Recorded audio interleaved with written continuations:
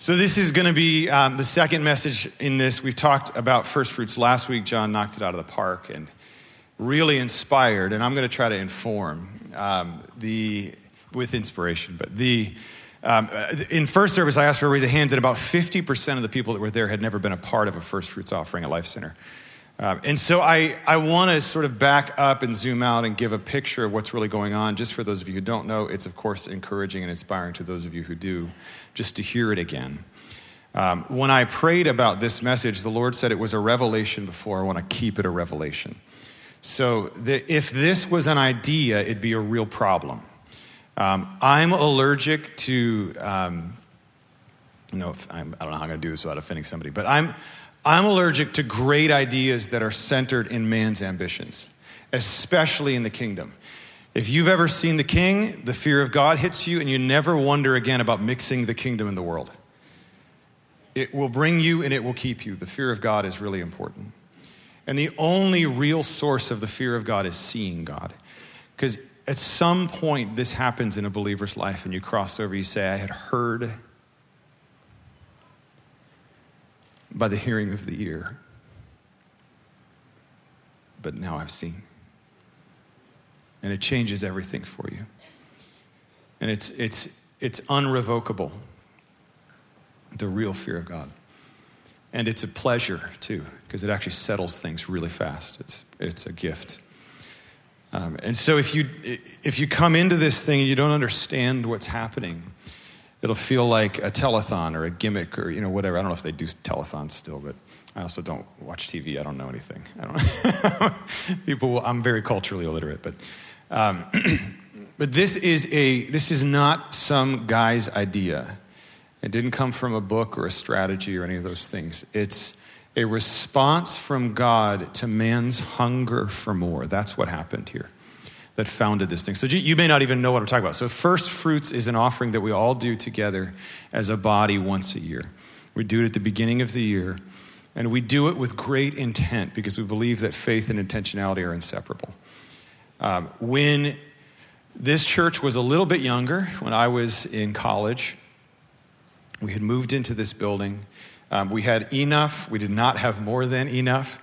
And we were gaining some visibility, getting some opportunities. And there were things coming to this church in the form of opportunities that we couldn't afford to take, but we felt like we should. And there were needs that we felt like we wanted to meet, but we couldn't afford to meet them. There were ministries we wanted to spur on, to form, to invest in, that we felt were from the Lord, dreams from the Lord that we could not afford to do. And in frustration, sometimes the Lord will set you up by building a frustration that then transitions itself into faith once it breaks through. He sanctifies your frustration and he feeds on it when he comes running to the faith that forms. But here, we had Charles and Ann, we had all the Leach family, and I'm sure others, I don't know who else, but everybody who was here, I'm sure to some extent, was engaged with this desire. Like, God, we want to do the more. God, you're bringing us more. There's no way you're bringing it if you're not planning on doing something with it. And in this frustration, Charles was crying out to the Lord one day, and he heard from the Lord, receive a first fruits offering. He said, wow, that's a great idea. What's that? It's something I don't know if he had never heard of it. I've never heard of it until I came here. I don't think it's a thing that's generally done. I think it's somewhat endemic to our body. So the Lord took him to Proverbs. This is what it says. You heard this verse last week. You'll hear it in the future, I'm sure. 3:9-10. Honor the Lord with your wealth and with the first fruits of all your produce. Then your barns will be filled with plenty and your vats will be bursting with wine. And again, this is revelation in response to the desire for more. That's why I can get behind it. That's actually the only reason I can get behind it. So the idea of a first fruit is really important. I think it's also maybe a little bit disjunct from us culturally. In 1863, I think, 62, 63, Abraham Lincoln created the Department of Agriculture, and when he did, 90% of U.S. families were farm families. Today, it's 2%. 2%, and most of them are huge. They're much more like barons and much less like farmers. They don't have the same connection to the soil that a family farmer would have had in the 1800s, right? It was not subsistence farming.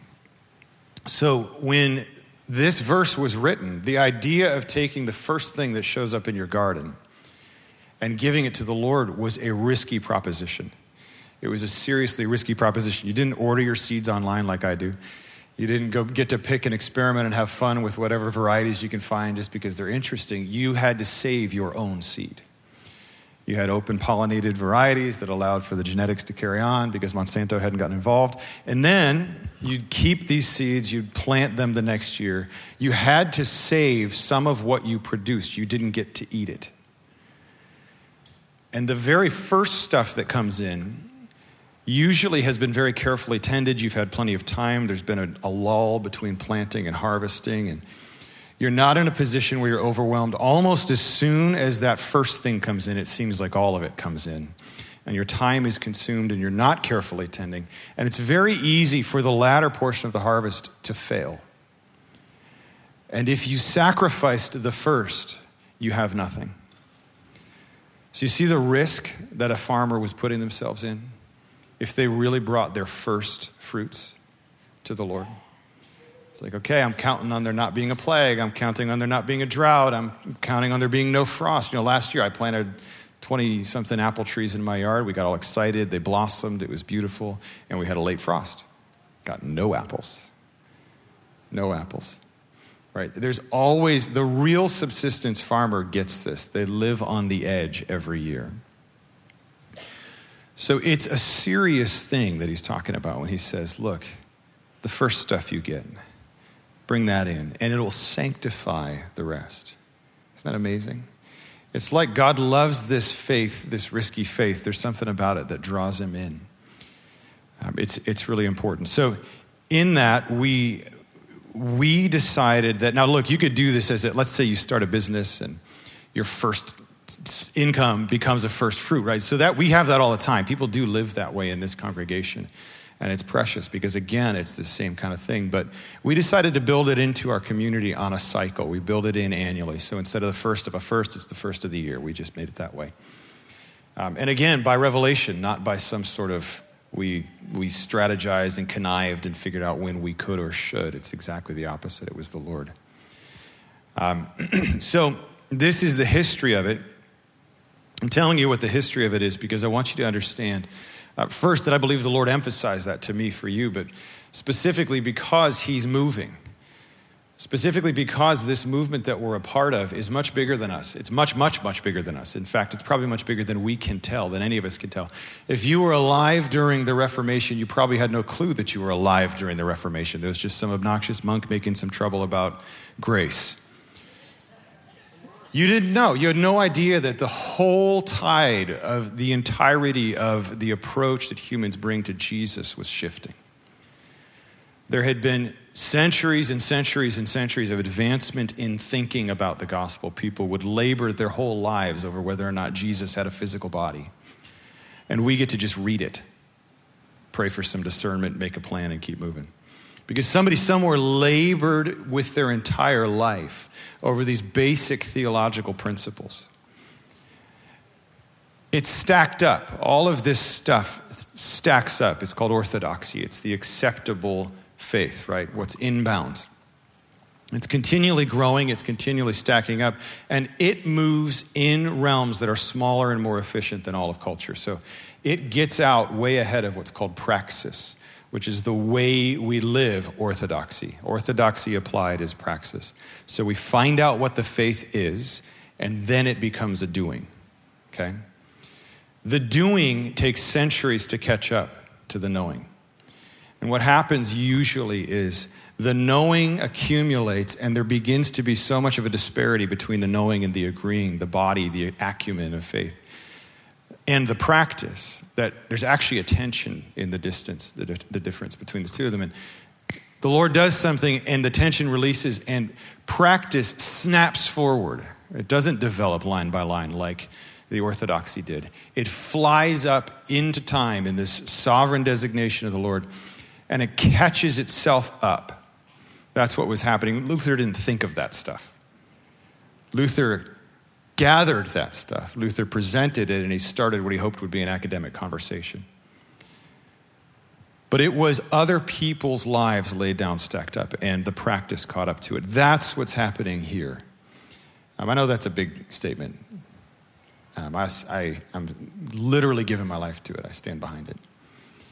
I think that what happened in the 60s and 70s was the equivalent of that. When there's real reformation, and we throw that word around in charismatic circles like we've read books, and we haven't, and we don't know what we're talking about. But that's okay. We'll get there. But what it doesn't just mean like when the prophetic goes to business. It means when the way we worship catches up to what we know. If there is a change in liturgy, then there was a reformation. And if you look at churches like this, they didn't exist before the 60s.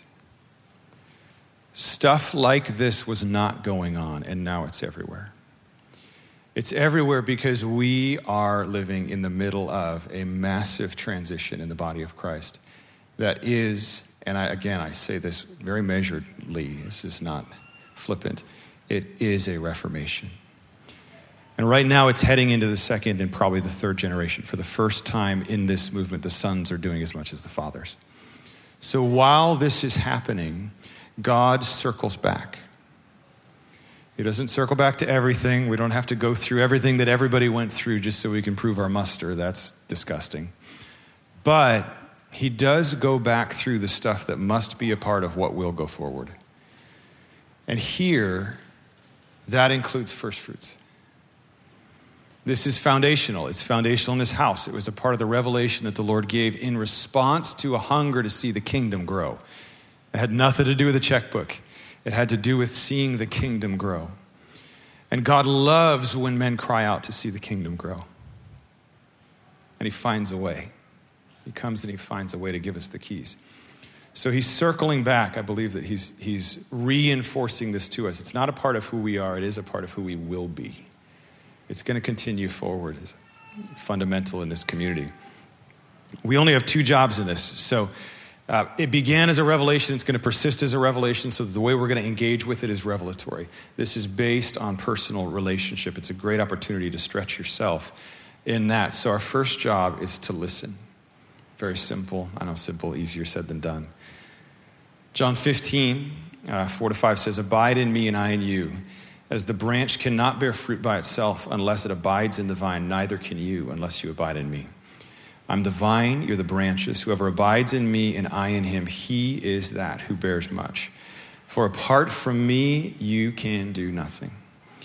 So if I say listen, a lot of times that gets weird. You start to go, everybody gets worried about that. Am I hearing the Lord or whatever? How about abide? We could start with abide. That leads to listening. Every branch that abides will bear fruit. It's a law. It's actually true in nature. There are genes latent in the apical buds of all plants that flower, waiting for the stimulus. It's called a tropism to come from the main stem and tell it to go, and it will bear fruit. It will. It actually will. It must. It transforms the genetics in that bud, and it goes into motion. It just has to do what it's told. That's us. We can do this. So we stay, we abide. We can do that, right? Okay, good. Sorry, I don't want to lose you. We obey. Our first job is to listen. Our second job is to obey. It's really actually that simple, which is why this is something that's holy instead of something that's practical. It's listening and obeying. John 10:27 says, "My sheep hear my voice and I know them and they follow me." So the hearing and the knowing is precious, but it must culminate in following. By this you'll know that you keep my commandments, right? It must culminate in following. And God has a why behind this. He has we had our why. Our why was, Lord, we want more, right? This is really what was going on. And this is look, I don't know if you've been under a rock. If you have, you might not know this, but otherwise, that's the cry right now in the body of of Jesus, right? The cry of the Holy Spirit through us is we want more. This is we could keep it down. Sometimes we get busy maintaining, and that's really important too. But there's always this cry, and it keeps bubbling up and surfacing. God, I want more. Whatever it is, and I love not putting a point on that. I don't know enough to put a point on that, but he does. So Lord, just give me more. Whatever it is, if you take it off the shelf, I need it. I want it. So his why is the same. His why is more. He wants to set us up for increase. He wants to set you and I up, and this church body and the church at large up for increase. He actually wants to give increase. And I think sometimes we believe that with our heads much more than we do with our hearts. It's an easier thing to believe intellectually. You know, I had an interesting conversation, you'll like this, I think. I had an interesting conversation with Justice this week in the car. She said, she told me about something she did at school, and she was being really nice to a kid who nobody was being nice to. And she said, because my name means to be nice, it's Justice. And I thought, oh, that's really sweet. You're wrong, but that's really sweet. You know. And then I sent her to her room with no dinner. No, I'm just kidding. Just kidding. No, that's what Liz did to me. That was, yeah. I thought, wow, no, it's not, right? That's not what justice means. And the Lord corrected me. He said, whoa. Mercy and justice met at the cross. So justice is kind now. Because it's justice relative to my life, not yours. Because justice was satisfied with the cross and mercy was satisfied with the empty grave. He said, actually, I do want to give you good things. And it's just. It's the just desire of God to pour out kindness. I needed that correction. He wants to bring us increase. It's on his heart to bring us increase. He wants to bring us increase because he knows that everything he gives us tests us, proves us, changes us, and sets us up to be trustworthy with more. And the more that the body of Christ grows, the more that the body of Christ is resourced, the better we get at this, the larger his image grows in the world. And if he is lifted up, he draws all men to himself. This is why he wants increase. Sometimes we get really myopic about this stuff and they want my money. No. Watch out what spirit you're of, because I remember some guys saying, you could have sold that, given the money to the poor. We can't be time-ish. We can't be stuck in time. I mean, we can be, but don't be. We're going to miss what the Lord's doing if we're stuck with what's in front of us. This is part of how he liberates us from space and time, how we live in between. It's important. This is how, forgetting what lies behind, we press on towards the mark of the high calling, which is in Christ. There's no such, it doesn't say and. They're not two separate movements. We don't forget and move forward. It is in the moving forward that we invest enough in what he's doing that we're able to forget, that we're able to move on. There's no and there. It's actually a causal link, right? He wants to bring us increase because the more of us there are, the greater his image is. All of this is unto the maturation of the body of Christ, which is the salvation of the earth. Remember, everything around us was subjected to futility against its will. When humans sinned, it wasn't even their sin, it was our sin. And it's all waiting for the revelation of the sons and daughters of God. He wants to bring increase. Do you believe me by now? He wants to bring increase. Okay, we got one. Okay, all right. That's okay. No, that's all right. I can move on. I'll keep going. John likes it when I taunt you because he taunts you too. Let's be faithful with little. God wants to bring us increase.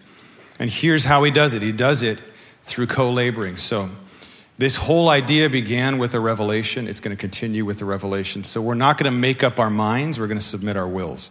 That's how this is going to work. So right now in the timeline, we're 2 weeks away from the event of this. And it's like one of the holiest things that we do. It's really amazing.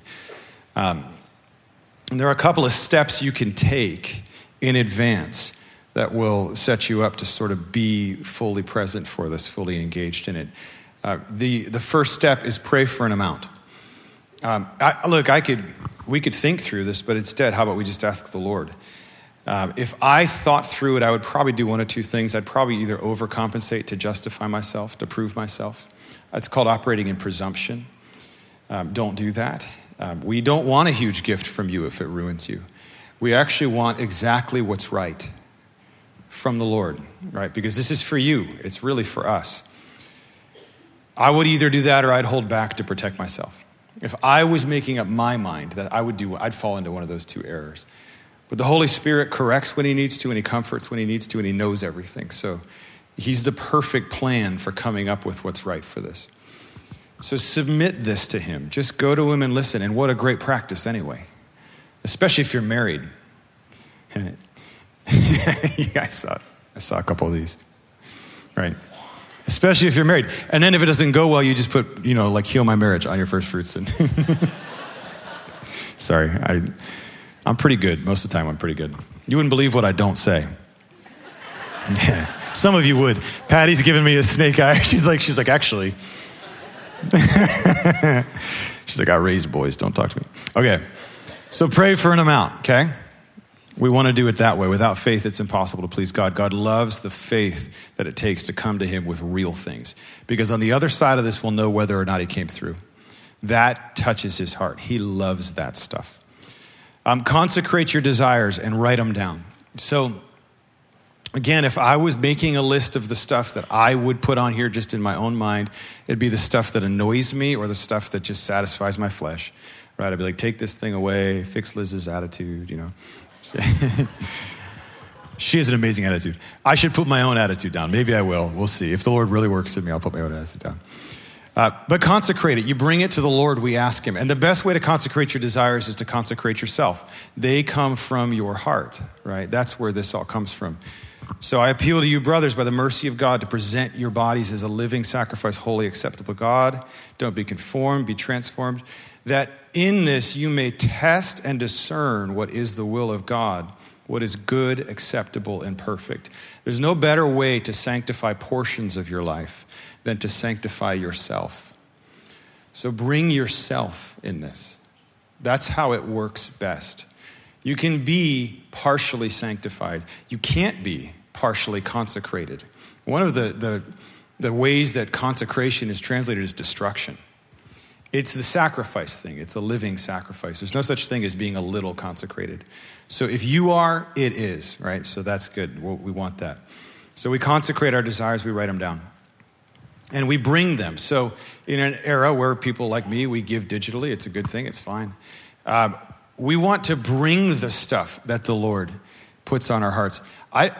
Look, even if you give digitally, we're going to give digitally, but we're going to write our desires, the stuff that the Lord narrows down for us, on a piece of paper, and we're going to bring it up front, and somebody's going to pray for it. And there's something in that process that is so tangible, so important. David says, no, don't give me that field. I'm going to buy it. I want to bring something to the Lord that cost me something. I met a kid here once that had a big fat wad of cash. Like I thought, oh, neat, a drug dealer, To the pure, all things are pure. We'll pray for the money and use it, But he's got this big wad of cash. He says, I'd love to give this. I thought, oh, wow. Why do you have a huge wad of cash? Like, they make checkbooks, And he said, no, I really like to give something physical. I feel it when I do that. I thought, oh, I should learn from you. Isn't that great? There really is something to that. Again, this is a revelation and it's for us. We have to keep that in mind. All the rest will trickle down if we get those things right. So write it down. Seek the Lord, write it down, bring it. Okay, so we've got a video. One of the things that we do, look, faith comes by hearing. It's really important that we continue to pursue the testimony in this house. And we've got a video that I want to show you. We're going to show it in a second. Look, it's really amazing, truly stunning. I tried to numb myself to it last night. I tried watching it a bunch of times so that I wouldn't lose my mind this morning. It didn't work. I was just crying in the bathroom last night, trying to not freak my family out. This stuff. Look, there was a baby in this baby dedication right here that was on my first fruits. Right? When you bring these papers, we take them and we pray for them. We break them up so we can do it and pay attention to them. And then I see you places. I think, oh, yeah, God, give her that husband. Oh, God, bring their son back. God, heal their marriage. God, bless their business. Because the things you wrote down are in my spirit, and the Holy Spirit brings them up. And then I see you have the breakthrough. And I didn't even have to be in the story to have it be a part of my testimony.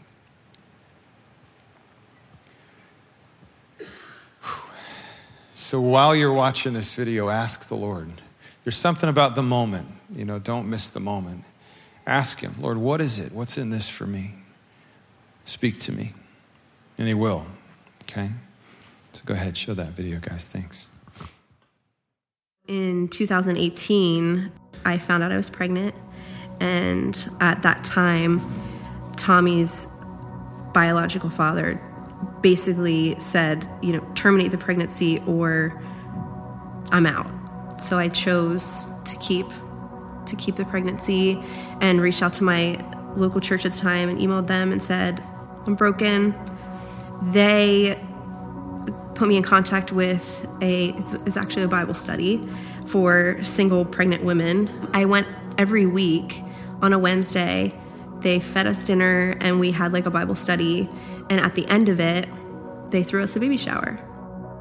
I was able to heal and got involved at Life Center. And in February of 2022, I remember thinking I am going to give for my first fruits because I am believing for a godly father and a godly husband. On February 20th, I went up to Katie Anderson and I said, this is what I'm believing for. It feels impossible. A month later, I was on my first date with Curtis. And I had, it was really out of the blue. He, had my number through serving. And so he randomly called me and asked me out on a date. And Tommy, obviously fell in love with Curtis as I was falling in love with Curtis. And a year later, we were together believing for the final legal ruling for us to be a complete family. So in February of 2023, we wrote on our first fruits that we were believing for a successful adoption without any resistance. In June, we got married and submitted the paperwork immediately after. And after that, it was a couple months, and we finally got our court date for September 27th for our hearing. And then I received an email on September 6th from our attorney stating that we were going to be contested. Tommy's biological father was fighting our adoption, and all the feelings of fear that I had felt when I found out I was pregnant, he's going to be taken from you, it's going to be messy, and it's going to be hard. I felt those fears were suddenly before me again. I just heard the Lord say, I already took care of this. This torment is not yours to carry. I felt in that moment, there was a shift. And I remember specifically walking in to the courtroom. It was just we were going into battle, and I knew the judge. I knew our heavenly judge. And I was able to articulate my story clearly. It was just I feel in the spiritual realm and even in the physical, it was just this very impactful moment. And he said, let the record show that Curtis is the only father that Tommy has known.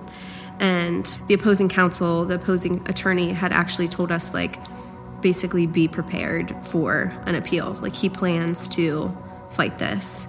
October 27th came and we never got an appeal. And we ordered Tommy's birth certificate, and it says Thomas E.B. and Curtis E.B. as his father, and we'll never be the same again after that.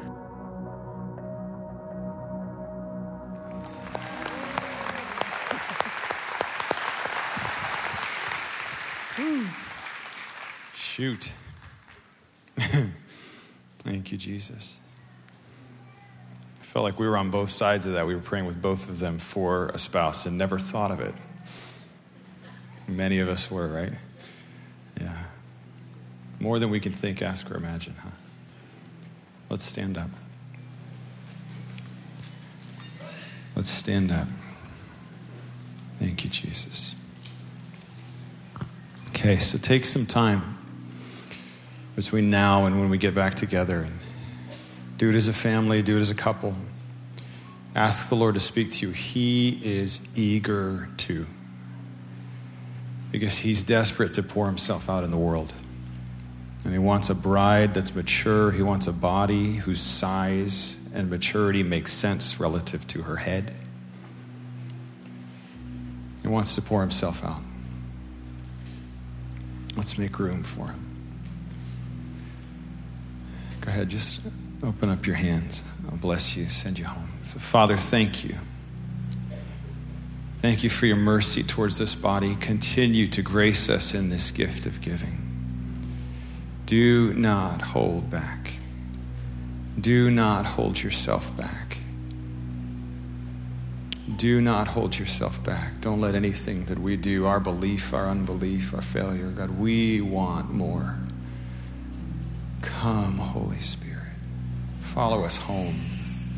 Follow us home. Speak to us at night through our children, through our husbands, our wives, through the crying babies.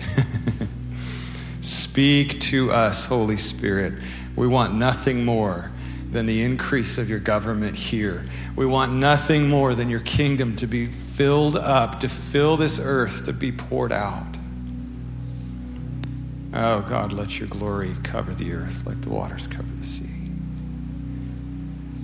And begin here in us. So we say yes. We say yes. Speak to us, Lord. So Life Center, I bless you to see. I bless you to lift your eyes.